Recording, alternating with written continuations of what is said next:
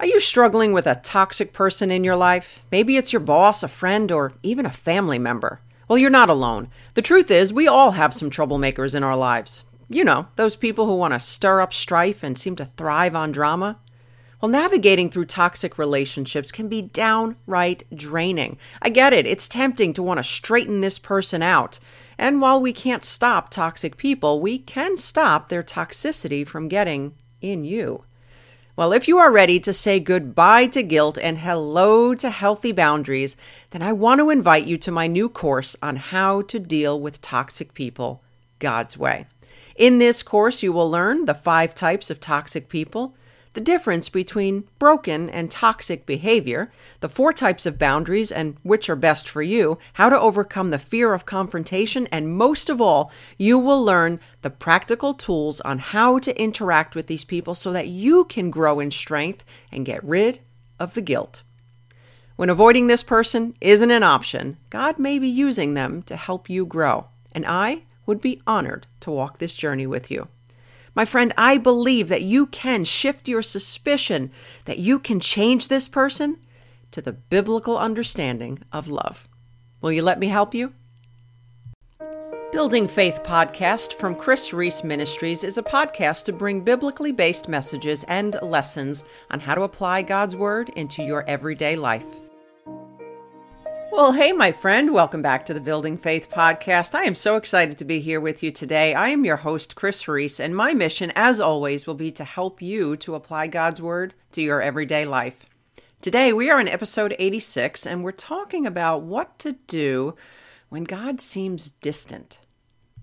Have you ever noticed that there are times where God feels so close, where His presence seems so tangible, like this warm, fuzzy blanket that is just enveloping us and giving us this big, giant hug, or other times it just seems like His power just fills the room. It is absolutely amazing.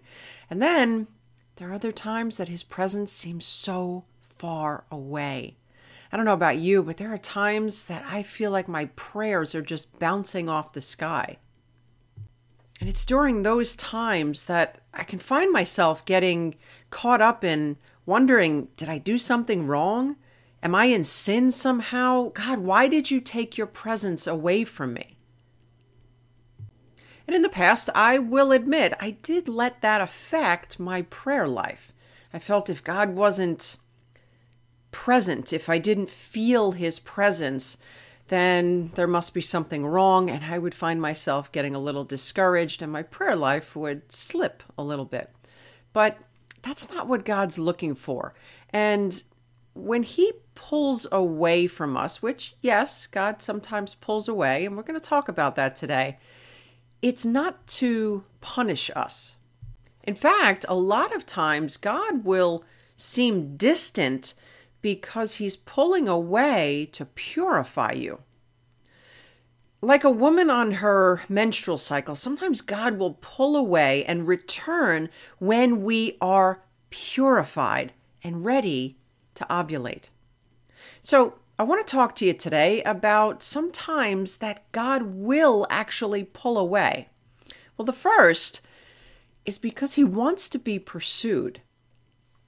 1 Chronicles 16:11 says, "Seek the Lord and His strength, seek His presence continually." God wants us to pursue Him. Yes, of course, He is going to pursue us, but our relationship should be not one-sided. It shouldn't be God constantly pursuing us. In fact, I had a friend of mine one time say that if God needs to communicate with me, He's going to need to clunk me over the head. And I'm thinking, that's so sad.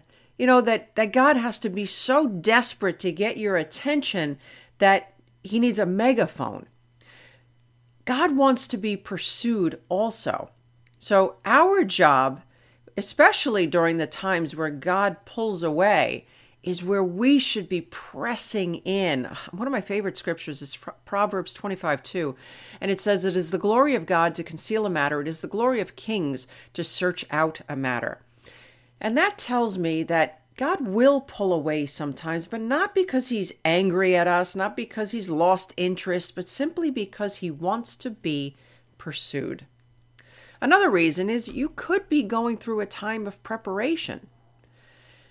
John 14:3 says, "If I go and prepare a place for you, I will come again and receive you to myself, that where I am, there you may be also." Look, there are times where God pulls away to allow for a time of preparation in our lives.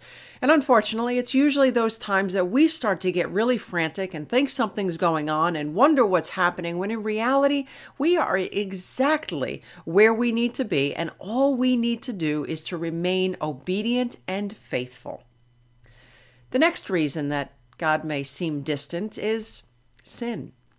Sin separates us from God. The Bible could not be more clear. In Isaiah 59:2, it says, "But your iniquities have made a separation between you and your God, and your sins have hidden his face from you so that he does not hear." Ouch. It could not be more clear. Look, just because we live in a society where sin is softened doesn't mean that God is going to tolerate our sin. Remember, light and dark can't coexist. So he is not going to dwell in us. Let me rephrase that. God is always dwelling in us, but he is not going to stand by while we remain in sin.